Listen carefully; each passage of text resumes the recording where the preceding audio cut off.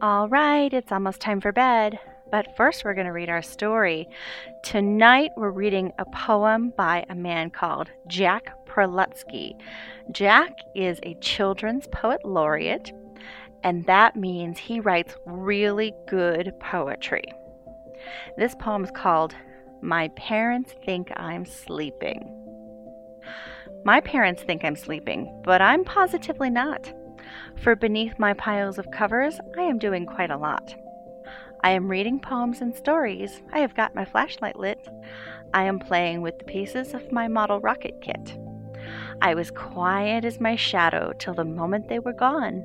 Then I dove beneath the covers and I snapped my flashlight on. So my parents think I'm sleeping, but that's simply their mistake. I have got them fooled completely. I am really wide awake. The end. Good night.